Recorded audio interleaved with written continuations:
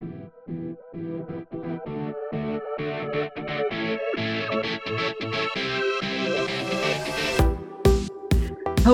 and welcome back to Coast FC, the new Canadian soccer podcast focused on all things CPL, Canadian Championship, and more. My name is Felipe Vallejo, And I'm Mike Rice. and this week we are going to look back at yesterday's Canadian Championship semifinals. Make sure to follow us on our Twitter at Coast to Coast FC and on Spotify and Google Podcasts so you know exactly when we upload. But before we get into the games, let's start off with bringing some good news right off the bat. Obviously, last night, Ali Ahmed had a horrific injury in the middle of the Whitecaps versus Pacific game. Later that night, we got the good news that he is all clear to travel with the team back to Vancouver. The statement reads that Ahmed suffered a concussion with a momentary loss of consciousness. He then regained consciousness and was transported to Victoria General Hospital ER, where he received a full evaluation at the hospital, including a CT scan, and returned to normal levels. So, everyone is very, very happy to hear that news. Obviously, it was a very scary moment last night to see him just, with the blankets up and everything. It was everyone was definitely affected by it. So we're very happy that he's okay. And hopefully, I mean, concussion is still a very serious thing, but given how it looked, I think it's safe to say that everyone is happy that it was just the concussion. But now we can get straight into that game. It was the second game, but we're going to talk about it first because it was a more exciting one, which was Pacific against Vancouver Whitecaps at Starlight Stadium. The final score of that was Pacific 0 and Vancouver Whitecaps 3. An emphatic victory on paper from the Whitecaps. The goals were scored by Julian Gressel in the 14th minute, Ali Ahmed in the 17th minute, and then super sub Simon Betcher in the 78th minute. Now, Mike, I know that you tuned in at a rather awkward time for this match, but what were your initial thoughts on the game, especially since it was almost three halves of football, really, because of the injury to Ahmed? What do you think about Pacific's performance and the Whitecaps? Yeah, really, it showed the clinical edge the MLS side had in the end, wasn't it? Pacific did so well for long periods of this game, created more of the chances, but Vancouver hit them on the break, which we've come to see from them in MLS this year. They've been very good, and they just made their chances. They made their chances count, and unfortunately for Pacific, they were unable to. And it just, it was just a sign that they had that little bit of extra quality, where when the chances fell, they took them. Yeah, I mean, right off the bat, you could see when Pacific started, they had intent, and it looked like Whitecaps were a little shaky. I was wondering, when I first saw it, if the nerves of not repeating 2021 was playing in the back of their minds, because players like Laborda and Blackman were making little mistakes that riled up the crowd in the opening minutes. But once the Whitecaps sort of got into a flow, yeah, it was just, I think Pacific. I mean, James Merriman talked about afterwards. They were a bit naive. I think they sort of smelt a little bit of blood in the water, and they kind of got too excited and committed too many men forward, trying to break down a stubborn Whitecap side. And the Whitecaps then hit a counter and punished them for that. And it was not, it wasn't probably deserved based on the play, especially with how Pacific started. And yeah, I mean, that second goal as well, poor clearance leads to a perfect opportunity for Ali Ahmed to score.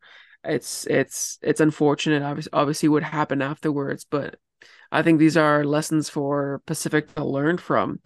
But then yeah, afterwards, after the injury, you can understandably, see that Whitecaps were a little shell shocked from what just happened to Ali, and Pacific um had so many chances, had all the possession in the 17 minutes of added time in the first half, but couldn't quite score. So it was definitely a lesson in clinical finishing. But what did you think about the second half of Pacific, where it felt like they had it was a more even game, but still they had the upper hand Yeah, they did. of the time.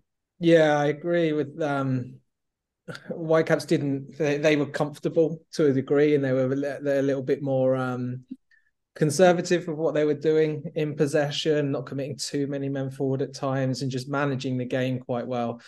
But Pacific were looking to get back in and really had opportunities to do so. And it talks about how good players like Kubas are in the middle, and how great Blackman's doing at centre back. They've got a strong core to this team. And Pacific FC attacked those wide areas, and they were really, really strong doing it. And this is where a lot of their great play comes from. I mean, Ayman Salouf and Josh Hurd as the sort of the wingers in this, two very different types of wingers, but bring something to the team that really, really puts defenders under pressure. Salouf, we've spoken about before, his ability to just glide, cut inside, and to create shooting opportunities on his right foot from the left. But he was also then beating Javane Brown for pace down the wing as well and getting crosses in. So he was mixing up his play a little bit, and he was so involved. I mean, the game sort of got to him after a while with the amount of times that was going down his line. He had to really be replaced by Kekuta Mane, who sadly just didn't get in the game. On the other side, Josh Hurd was fantastic again. His constant hard running and work for the team, and I'm really, really impressed with the combination him and Kunle Dadaluk have on that right hand side, where they can really punish the fullbacks. Don't know whether if Dadaluk's going to get down the wing and whip in across and use his speed and pace to get down there. Does Josh Hurd then cuts inside? If Josh Hurd keeps his width, Dadaluk can play these underlapping runs through the middle.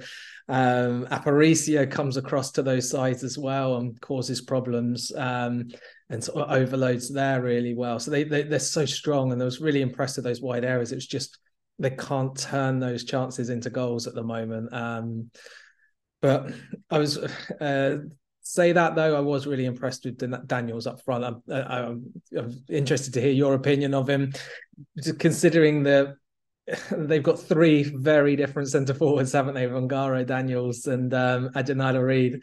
I thought Daniels was fantastic in this one, especially his sort of selflessness off the ball as well.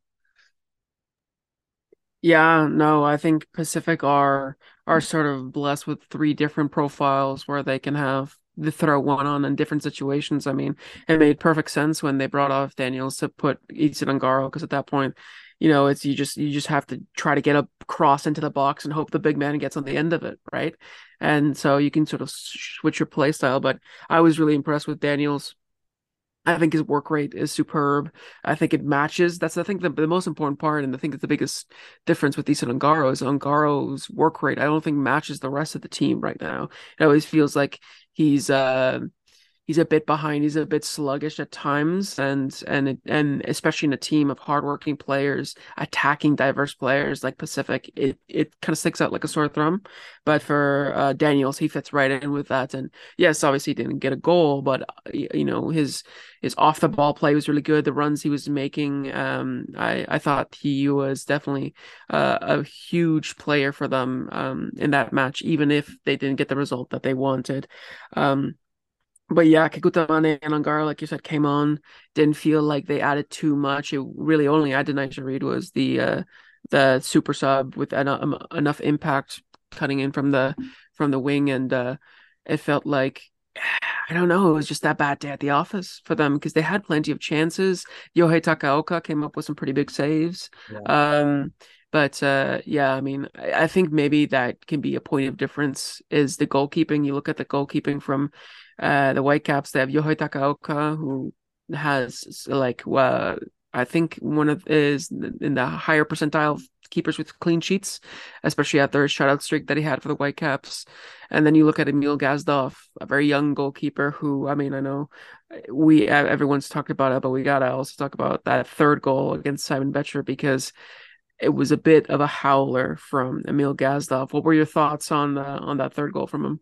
Yeah, it was so hard to see, because like the angles that we're watching out the television is like from the other side, so it's quite far off at first.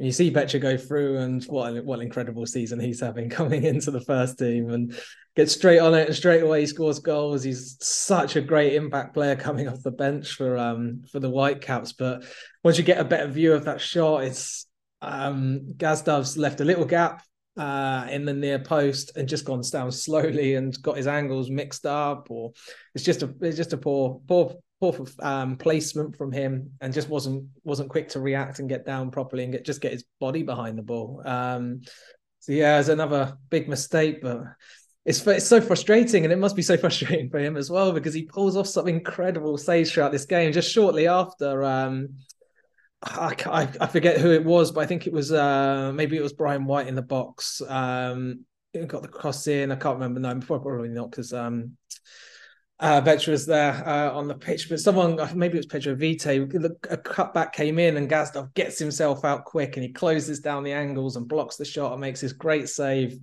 And he does those throughout the game, but then there's these little howlers, and he's 19. It's sadly is going to happen, but it looks like the way he reacts each time is promising for him and the Pacific going forward in the future. But that won't really make up for the here and now, and the fact that did kill off the game. Their chances of trying to get back in it, all of a sudden you're 3 goals down when when you're already struggling to really get that touch in the box to get a goal back. Yeah, and it was honestly a bit of an unflattering scoreline for Pacific, because they didn't deserve to lose 3-0. But these are the lessons I learned, where it's the game, as much as it's about who dominates over a large period of time and all of these things. The game ultimately hinges on decisive moments, and whoever ends up being the one to take advantage of these decisive moments usually ends up winning the game, regardless of what happens throughout the 90s. So I think that's what Pacific got that lesson learned now, hopefully. But I think we should also talk about some Whitecaps players. I mean, Whitecaps had a bunch of players that were really impressive. Julian Gressel, it continues to be such an integral part to this team creatively. Gauld didn't obviously make an appearance in this match, but it honestly felt like they didn't need him there, because Julian Gressel and Alessandro Trapp did sort of his job and creativity and keeping the attack going and in carving up these chances. Just the passing play between those players and all of the Whitecaps is becoming so good. It's such a joy to see the quality of football they're playing, especially considering the quality of football they were playing last year and the year before wasn't anywhere near this. And yeah, so I think the attack is being huge. But I mean, obviously, when you're keeping a clean sheet against a team that's so attacking specific, you gotta look at the defense. What did you think about the performances by players like Tristan Blackman and Yohei Takaoka? Yeah, they're building something really good there, aren't they? They have so much confidence. Blackman, I mean, at times he was playing like as a fullback again, bombing forward. He's carrying the ball out and being very, very great on the ball, as well as a comfortable leader at the back, and really helped Laborda. Laborda gets the chance in centre back for a change, as he's been used in right back so often by Vanni Sartini since coming in. He looked really good, even when he's trying to deal with like the long balls into the box with Easton Ongaro. There's such a big height difference. Ongaro is a giant, isn't he? And he looked relatively comfortable dealing with him in the air. He looked comfortable on the ball. Just a few mistakes, which I don't think they're not so much individual errors from the border in that game. I think it was more how well Daniels pressed him. So how well Pacific were doing at times, that those mistakes that we may be able to look back at and say, okay, well, he's given the ball away here, he's done that, but he was put under so much pressure. Up the field, you mentioned Schopf there. He took a little bit of time getting sort of integrated in the team after coming in last year, but coming back from injury and working his way in, I mean, he's showing why he was brought in, and showing why he's definitely going to be back into that midfield straight away, as he's building up his match fitness, and he looked absolutely quality in this game. And you can't go wrong with Brian White up front, can you? At the moment, he's doing so well, and the same with mirroring what Daniels was doing up front. He just doesn't stop running. He works hard. He puts you under pressure, but he's also very good on very good in that final third, whether he's trying to get on the end of something or if he's creating as well, which maybe you don't so much think of with Brian White, but he's been doing really well with that. And for me, like, yeah, I mean, you follow the Whitecaps as well, and so Sergio Cordova is the biggest question mark over this team. Big DP signing. He still appears to be struggling to fit in with his teammates on the field. Things just don't seem to be clicking too well for him. How's your opinions on that? Yeah, I mean it's tough for Cordova because you do look at players like, Brian White. He also is a player that's getting a bit unlucky in front of goal. He had a great opportunity in this game to score that Gaslov did really well to save, and then it hit off the crossbar. So it feels like, Brian White is Mr. XG right now, where he just has such a high XG, but he can't get the goals actually. But he's still a very hard-working striker. And like you said, the way that he presses, the way that he plays with the other players is really, really seamless. And you can understand that because he's been playing with them for quite some time now. Yeah. While, Cordova is still, I mean, it feels like he's trying, and you can see that he's trying. He's working hard too. He's running up and down the pitch still, even like in the last moments when they had a counterattack, he was still barreling down in the 88th minute. But it just feels like, I don't know. There's so many chances where I thought that whether it be David Casedo, Pedro Vite, even Julian Gressel, they had the opportunity to do a good pass to him where he was clean on goal and it just wouldn't come off. And you could keep seeing him get frustrated of basically, why won't it fall to me? Why can't I get the chance? Because that's the biggest thing is he can't even get that chance.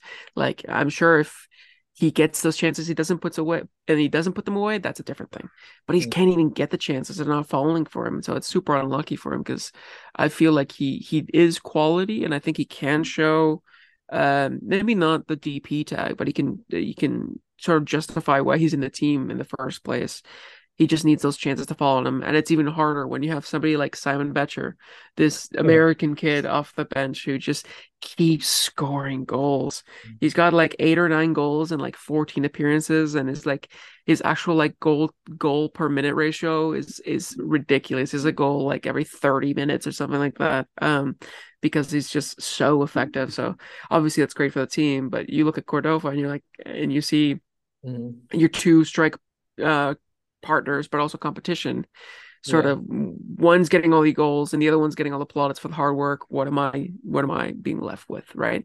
So it's a bit difficult for him, but I think Sartini's going to stick with it. I think he trusts in him. I think he believes in him. Knows that eventually it will come. So I think we're going to keep seeing more of Sergio Cordova. I just hope that it falls to him at some point. I feel like every game I'm like, just let him score one. Just let him score one. That way he can kickstart and he can start going.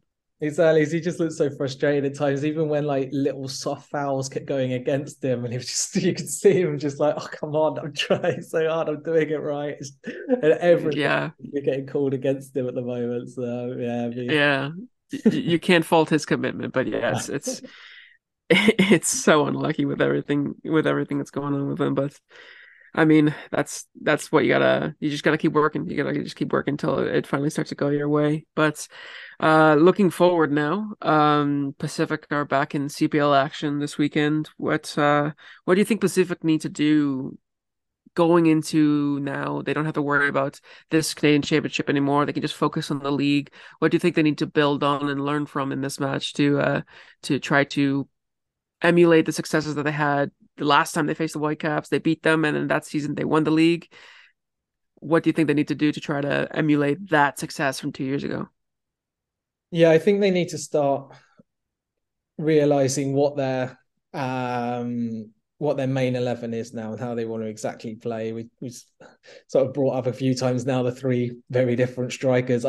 For me, the way he's playing, Daniels needs to be their starter, and they need to work out a way to play to those strengths rather than mixing it up for a different games. Of one game he starts, one game Ongaro starts the whole way. It changes. One of these strikers needs to put themselves as the starter, and like they had with Alejandro Diaz beforehand. They do so well at getting the ball forward. They can attack so quickly. We saw that last night. I mean, they ended up with, if I quickly check the stats here, they had 16 shots of 35% possession. So they can get the ball through, they can attack with whip, they can get the ball across and whip it in, or players can cut inside and take shots, but they're just not being as regularly clinical as a top side needs to be. And that's just going to come with being a little bit more consistent in who's definitely going to be starting there, and just building that confidence around them. I think that will come. I was interested. Bradley Fleet wasn't in the team. He wasn't even on the bench. I think someone like him provides what Dada Luque does on the right, as really well played by Mukumbilwa yesterday at left back. He's a right-footed player who wants to cut inside every time. Saluf the same on the right-hand side. So with someone like Bradley Fleet, it would have been nice to get some pace and speed up that left wing to be able to whip a ball in as well. So you've got those mixed up, sort of mix and match sort of attacking styles. But yeah, they've got all the pieces. It's just, I still think James Merriman's just trying to confirm who he wants to be that starting 11. And with such a deep squad and such good talent, it is a bit of a headache. Yeah. I mean, this is sort of the headache that a lot of top managers have to deal with is you have a bunch of top players that give you different things. They have different play styles. They kind of need different tactics, and you got to cater to sort of all of them. And you're sort of figuring out how you can get the best out of most of them, if not all of them, while also being cohesive and consistent so that your team can actually perform well. That's why I always say you can have a team full of superstars, but if you don't know how to make them play well together, you're never going to achieve anything. Yeah, so I think James Merriman. Yeah, exactly. So I feel like to avoid the issues happening on in the East Coast with Toronto, he needs to learn a little bit from this game and put that in. But yeah, I mean, actually, before we go and talk about the Whitecaps, we gotta, I guess, also talk about we say we have to talk about individual moments and performances. I guess we should talk about what happened with Ahmed, the tackle itself, because I've been seeing debates on Twitter whether it was a necessary challenge or whether it was a reckless challenge. Did it require a red card, a penalty, a foul at the very least, something like that, because of the way that Ali went down and everything. I was curious to see what were your thoughts on Cedric Toussaint's challenge and even his performance, because I felt like he just kept fouling people even after that. I felt like he was just biting at the heels of the Whitecaps, and after such an injury or causing, inadvertently, obviously, I'm not saying that he did it maliciously, but still inadvertently causing an injury, you would feel you would want to, step back a bit, but no, he just kept going. He kept biting.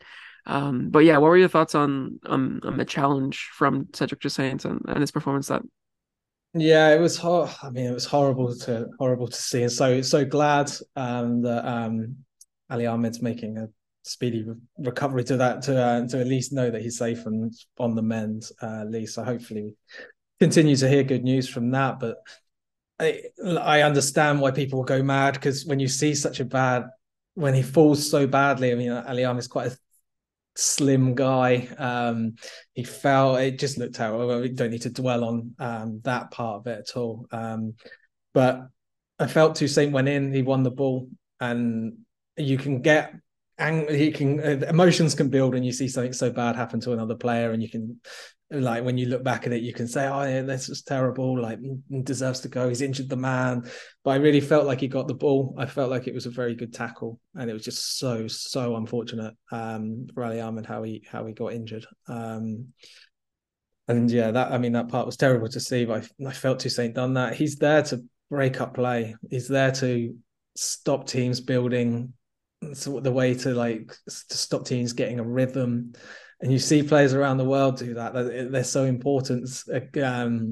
Not so he does well on the ball. He does pass the ball around. He does do decent things, but it's so vital to just stop teams getting a rhythm against you, and he does so well at that. And he kept focused, and he kept going till he was taken off in the second half. And I feel he did the right. He was making a good decision, a good tackle. and it was just terrible what happened afterwards. Yeah, no, I agree with you there, where, it did seem like maybe because of circumstances, obviously Ali Ahmed was like in a very threatening position, breaking on goal almost. So he was sort of the last man to try to defend before he was basically sort of one-on-one with Gazdov. And that was just after conceding the second goal. So obviously you feel like you need to do something, or else the game's gonna get away from you. So I guess you could say it was a bit of a desperation challenge, but I still thought it was a good tackle, a strong tackle for sure, but legal definitely, and I think the follow through even was clean. I just think, like you said, it was super unfortunate, and I mean, hopefully that he Ahmed recovers well, and I know Toussaint is not going to look back on that one fondly of that challenge, but yeah, like you said, that's what players like him do. Even you look at a player like Andres Cuas on the Whitecaps. Yeah. Why is he so integral for them? Is because the way he breaks a play, he's a bloodhound on the ball, the way that he tracks players down and steals the ball away from them. And it's the same sort of thing where you need to have those players sometimes. And, you know, you make that tackle 100 times, 99 times, the player will be fine. He'll just have a little bit of a knock. Mm. But this was the one time where it became way more serious than it was. And I think, yeah, emotions ran high, and players obviously are going to want to move on from it, but fans are always going to remember, and hopefully fans can give the benefit of the doubt to Cedric Toussaint, because I don't think any player really wants to go out there and seriously injure any other player in the sport. So I'm hoping that there'll be people will look back on it a bit more mercifully Yeah. than they did immediately afterwards. But yeah, now talking about the Whitecaps, I know we don't talk about MLS here, but I guess we can look towards the Canadian Championship final for them now that we know their second opponent, which is Montreal. Spoilers for the second half of the show. Um, but it is Montreal.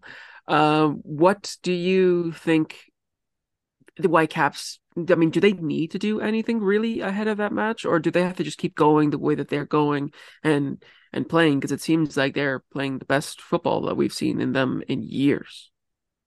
That's right. They look settled, they look organized, and they'll just continue the same way. Sartini didn't really make too many changes. They called up, they gave Levante Johnson a short-term deal with the first team, and didn't even get him and for some reason didn't even put him on the bench. So so people who want to see their young players come through and keep progressing into the team may be quite frustrated, but Sartini's got this group of players which you can almost tell exactly who's going to play. And if there are changes, you can often predict them just based on who played the last game and where his usual tweaks will be. I can't see many changes happening unless they're forced. And they'll just continue playing the way they are, which is, I mean, they are the best Canadian side at the moment. The way they're playing, they're so consistent. Yeah, I think it's going to be hard for Montreal to try to be able to defeat this side, especially the last time out they went to the BC Place was not one they're going to want to repeat No. after being brutally battered 5-0 and getting a red card inside the opening half an hour. But speaking of Montreal, let's move on to the second semifinal, which was Montreal against Forge FC. Montreal came out the victors in this one at home at Stade Saputo, 2-0, with goals from Lassiter in the 54th minutes and Sinisa Ibrahim in the 78th minute. He loves this competition and he loves scoring against Forge. It's just apparently his favorite thing. It's just to score against Forge. Um, but Mike, what were your initial thoughts on this match? Because from my point of view, it felt like Forge kind of threw this one away. They did. The goals was one was the Ibrahim goal was a bit mistake from Mandrikar James not being able to clear well. But that Lassiter goal was just a horrible deflection and just took away all the hard work that they put in through the game. And I mean, it's not their fault. They're trying to keep the ball out of deflection to deflection. So it's not. They did so well. They looked so organized through long periods. I think people tuning in who don't watch MLS or CPL probably wouldn't be able to tell you straight off the bat which one was the MLS side and which one was the CPL side. It looked really competitive, especially in the first half. But I think that the changes at halftime really did make the difference, with bringing in Janonso Ofor and getting a main striker up there. It affected the whole team for Montreal. Montreal, it wasn't just, oh, this striker's here, he's going to change the game. The way that they were able to build up the play just got a bit more threatening. And Forge did really well to try and keep them out. But yeah, just that deflection just sort of really knocked a little bit of the stuffing out of them for a while. They tried to recover, but they just couldn't get out, and they just weren't threatening in the final third for long periods of this game. Just a couple of bright sort of flashes, bit of individual brilliance, but there wasn't enough to really worry that Montreal defense. Yeah, I mean, it was frustrating to watch. Obviously, as like on a personal side, I love Forge FC and I want to see them succeed. And knowing that they had it in the palm of their hands, the way that they were outplaying Montreal, especially in the opening half hour. They were outplaying Montreal in Montreal, and I'm like, and this is what you want to see. This is what you want to see from a CPL side, is to be able to really bring it to an MLS side to show how far the league has come.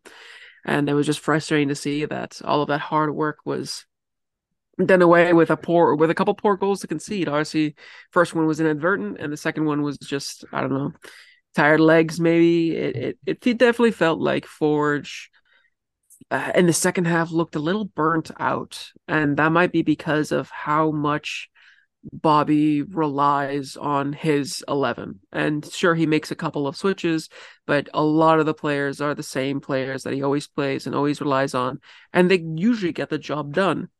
But I felt like maybe this was an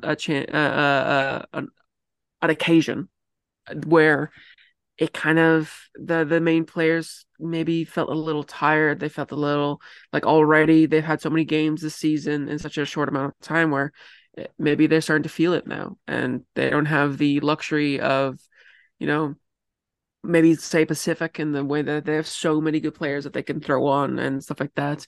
Forge do have good players off the bench, but you know, you very much rely on the Kyle Beckers, Borges, Schweiners, even Abubakar Sissoko, and you have some game changers, maybe like Noah Jensen and stuff like that, but it still feels like Forge, if it's not going their way, like with plan A, by plan B, if plan B is not going well, which it sort of was after, you know, the first goal went in, then there's no plan C really. There's no kind of backup plan for Forge. Yeah. And I know maybe that's asking a lot for a team to have, but this is what you do need in cup competitions, because it's not like you can rely on an away leg or, you know, on bouncing back next game. You have to figure out solutions to problems in the moment, in those 90 minutes. So I feel like Forge, we're struggling with that a bit, and it's just the lack of incision. I mean, for you, I wanted to ask you about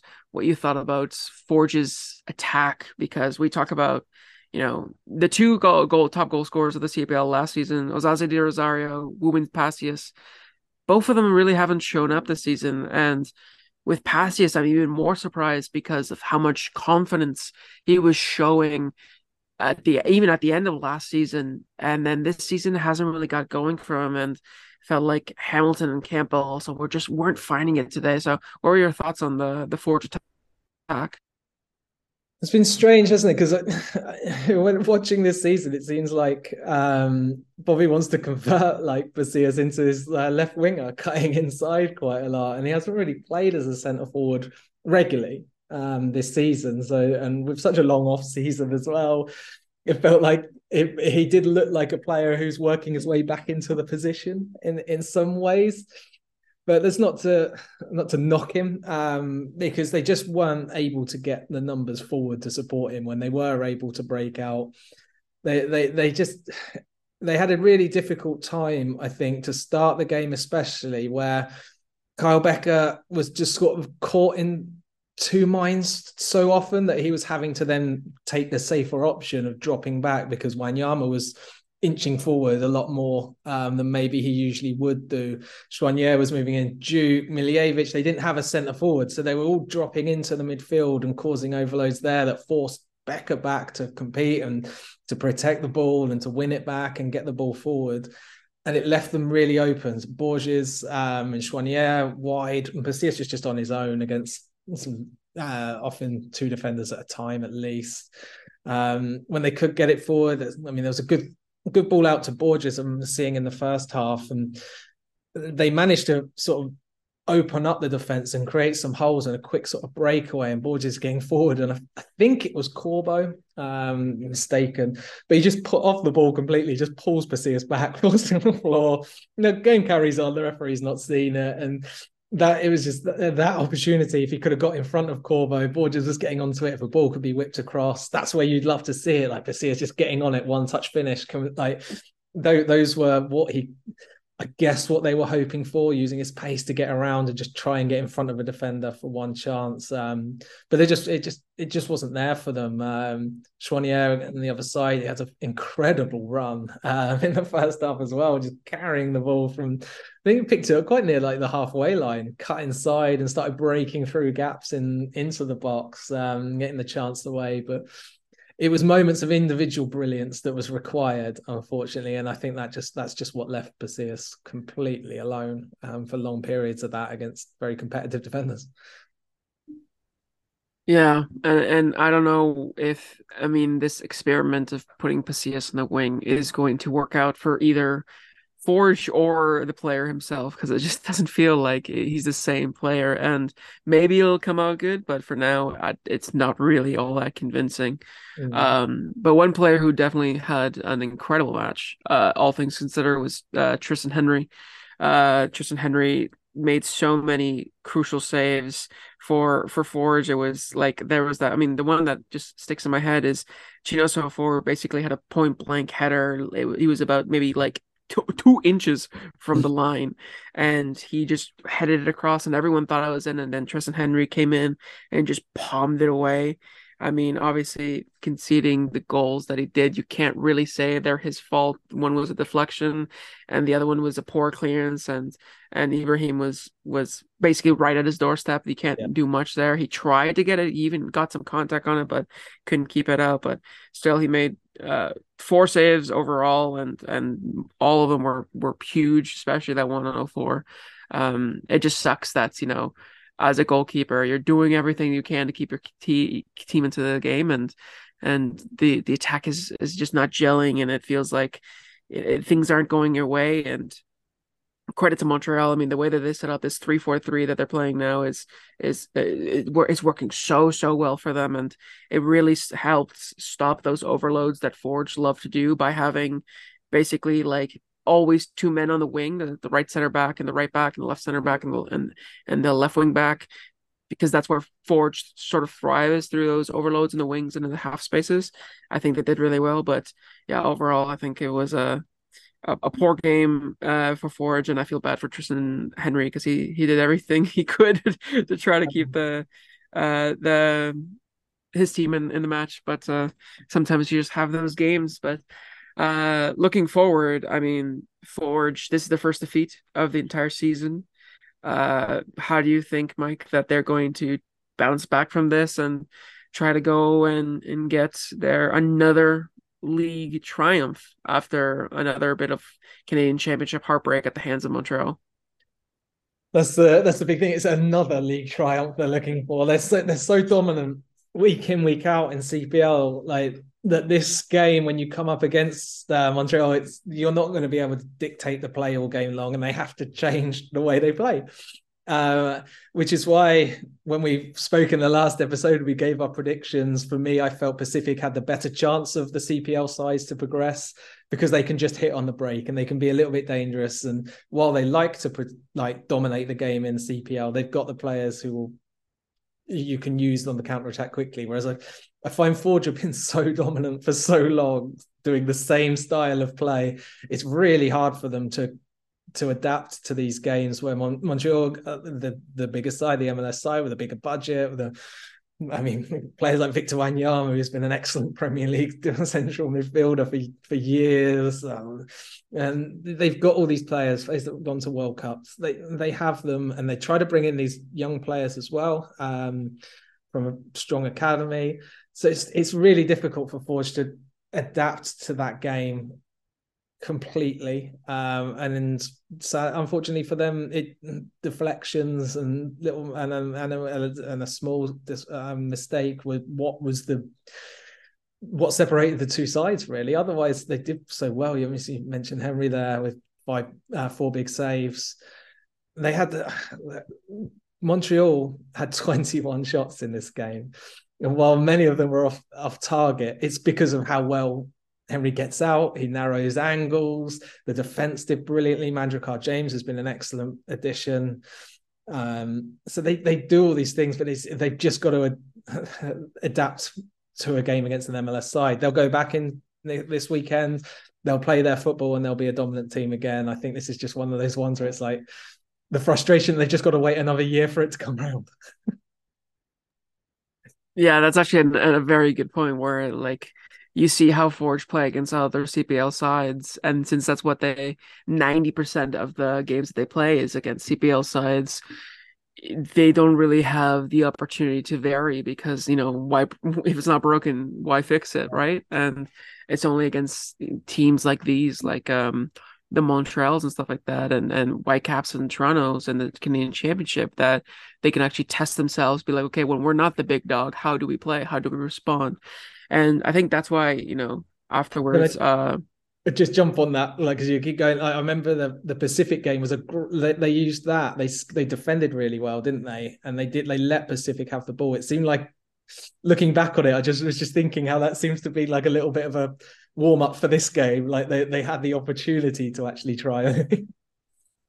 Oh, you're right. Yeah, no, you're right. That was, I guess, a little bit of a warm up for them. But I mean, in the end, it didn't really work out. But yeah, that is true.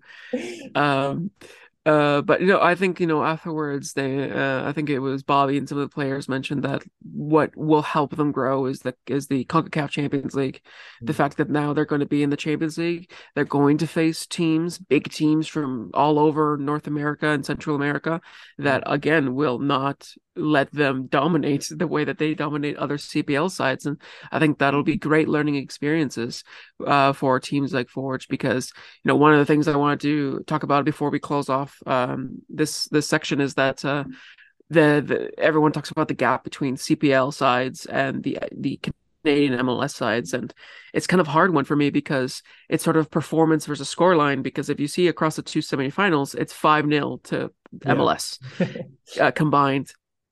But if you look at the actual performances, I mean, Pacific and Forge both look like they had it in them to beat the MLS sides. And it just didn't turn out that way because maybe a lack of experience, a bit of naivety. And that's what you can sort of expect from teams that are only 5 years old. Exactly. But I think that the gap is actually smaller than people initially think. And I hope that with opportunities in the CONCACAF Champions League, and as we continue to see more CPL teams face MLS teams in the Canadian Championship, that gap will be more evidently smaller. And because that's what we want in the end, is we want the Canadian League to be as competitive as the MLS is at some point in time. But yeah, what are your thoughts on the current gap between CPL sides and MLS sides? You're right, especially talking about how this is season 5 for the Canadian Premier League. It's so young. These MLS sides have huge budgets. They're playing against other teams regularly across MLS. I mean, there's so many teams there to play for who have so many big stars with huge budget that they get these opportunities to play completely different style teams. You can come up against St. Louis, then you can come up against Nashville and New York Red Bulls. Everything's so different. New York City FC, like each team, they've got quality and they've got different styles of play. I think we're seeing this year that Pacific and Forge seem to be those front runners at the moment, but Cavalry are getting back into it. If each team are providing something else, and they're attacking the game in different ways. They're trying to do trying to come up with different styles of play, and the level is performing each time, but getting that opportunity to then go off and play in the CONCACAF Champions League will be fantastic for them as well. Because then there's only 8 teams. You're going to play the same sort of teams regularly. You're not going to be challenged in too many different ways than you'll get when you obviously with a bigger league. That's not to say I think the CPL needs to rush and just add more teams, because they need to make sure that the level continues to grow. It's not just throw more teams at it and without a plan. They need to keep ensuring that teams will run well, that teams are off the field are organised to give the teams on the field the best opportunity to continue to raise this level, and to get these semi-finals, and to be able to look at the games and think, wow, how the difference really isn't the scoreline. And it is just the fact that maybe these MLS sides have that extra bit of budget. They have the more games. They have the ability to keep playing more, pay more, get those players that are going to be clinical in the final third. And that's just something that the CPL is going to continue to learn. But I think we can see it's really looking promising. Yeah, and I think, like you said, the league needs to grow, but smartly. We don't want to see another FC Edmonton situation for the potential sides coming from Kelowna and from like Windsor and places like that. Maybe a Quebec side. We want them to be well run so the league can properly grow and not just kind of inflate and then deflate because so many teams join and fold kind of thing and being yo-yo. But yeah, I think CPL are for now on the right track, and hopefully we get to see more closer games and a couple more upsets for CPL sides in the future. But that concludes our Canadian Championship roundup. We're going to go quickly now through our highlights of the week, and then we're going to do a quick little prediction of what we think is going to happen in the CanChap final. But highlight of the week, I'll start with you, Mike. What was your highlight of this week? Well, I'm going to go with Janario Daniels' performance. He had last year as the backup to Alejandro Diaz. When he went partway through the season, he started to get a few more minutes. Issa Ongaro has been brought in as the big money signing, as that sort of star striker, and Daniels is again proving that he deserves to be in the conversation and does so much for his team. He's now hit the bar twice in 2 games, so that goal just got to go. Once he gets that, I think he can be a really dangerous player and really exciting. So I was really pleased for him to do it up against some very good defenders. Yeah, I think he's going to turn into a special player for Pacific, and hopefully we get to see a couple more goals from him and see him come up big as the season progresses. For me, my highlight of the week was just honestly Ali Ahmed's update at the very end of the night that he was okay, that he was traveling back with the team, because as somebody who covers the Whitecaps, who gets to meet the players and hang out with the players and joke around with them, you never want to see, in general, you don't want to see a human being like that go down and be worried for the safety. But for somebody like Ali, he's such a young player, but he's such a hard worker. He's so humble. He's so talented. He's just happy to be there. He's happy to be in the team. He's happy to be playing the sport that he loves. So it's just terrible. It was so terrible to see him down there. And people complain about One Soccer showing too much images of Ali's fall and and his state afterwards, which I can agree with. But what we did see, it was nothing pretty, and I'm just glad he's okay. And it's just a concussion. Again, a concussion is a serious thing. I don't want to downplay it, but we were thinking so much worse of potential something broken, fractured, whatever. So the fact that he's relatively all right given the circumstances is wonderful to hear, and hopefully he has a speedy recovery. He seems such a nice person. He seems so liked around the team, and you saw Simon Betcher putting up the 22s afterwards, after his goal. Such a loving tribute. That I love that so much. Yeah, they come up together into the first team, and you can see that. How hard Ali Ahmed's working, how he's forcing himself into new positions as well into this team. We really, really hope to see him back on the pitch again soon. Yeah, Definitely, definitely. But now let's close out the episode with predictions. I love predictions, so I'm very happy with this. Obviously, we're going to talk about the Canadian Championship final. It's going to be the Vancouver Whitecaps against CF Montreal at BC Place in 2 weeks' time. I think we're both on the same page here. I might be a little biased since I am from Vancouver, but I do think it's going to be another Whitecaps victory. It's going to be Whitecaps defending their title. I just think that, the Whitecaps at home after their initial kind of bad start in the MLS, where they lost their opening match, have made BC Place a fortress.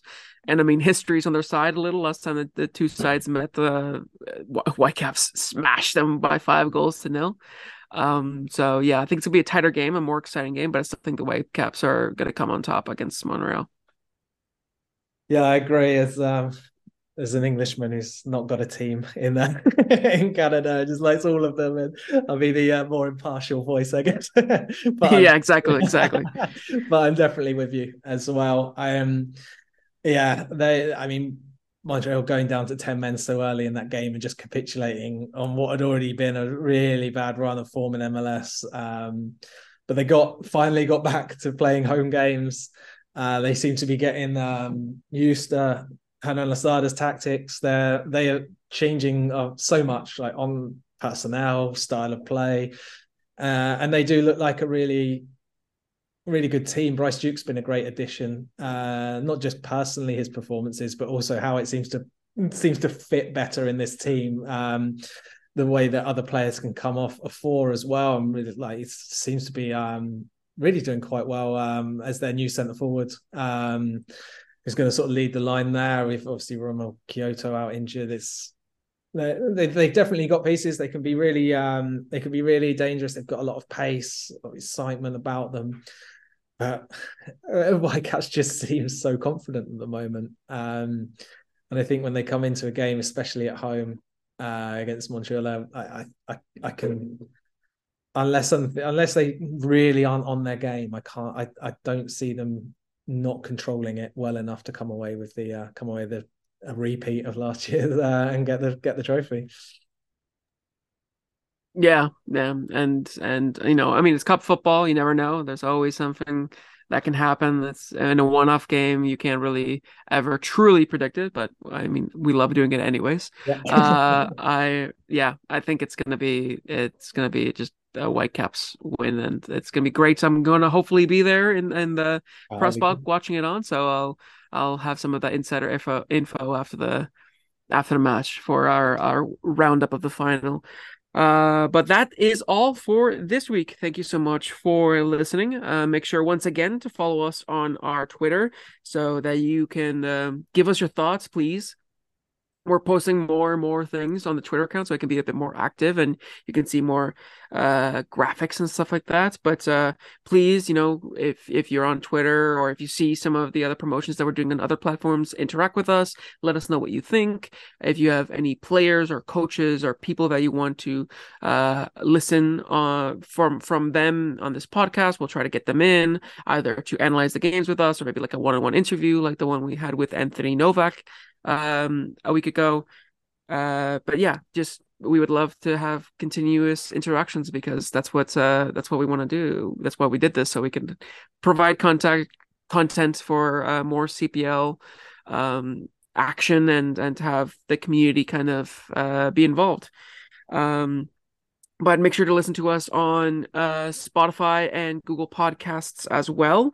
And that way the next time we upload. But until next time, I'm Felipe Ojejo. And I'm Mike Rice.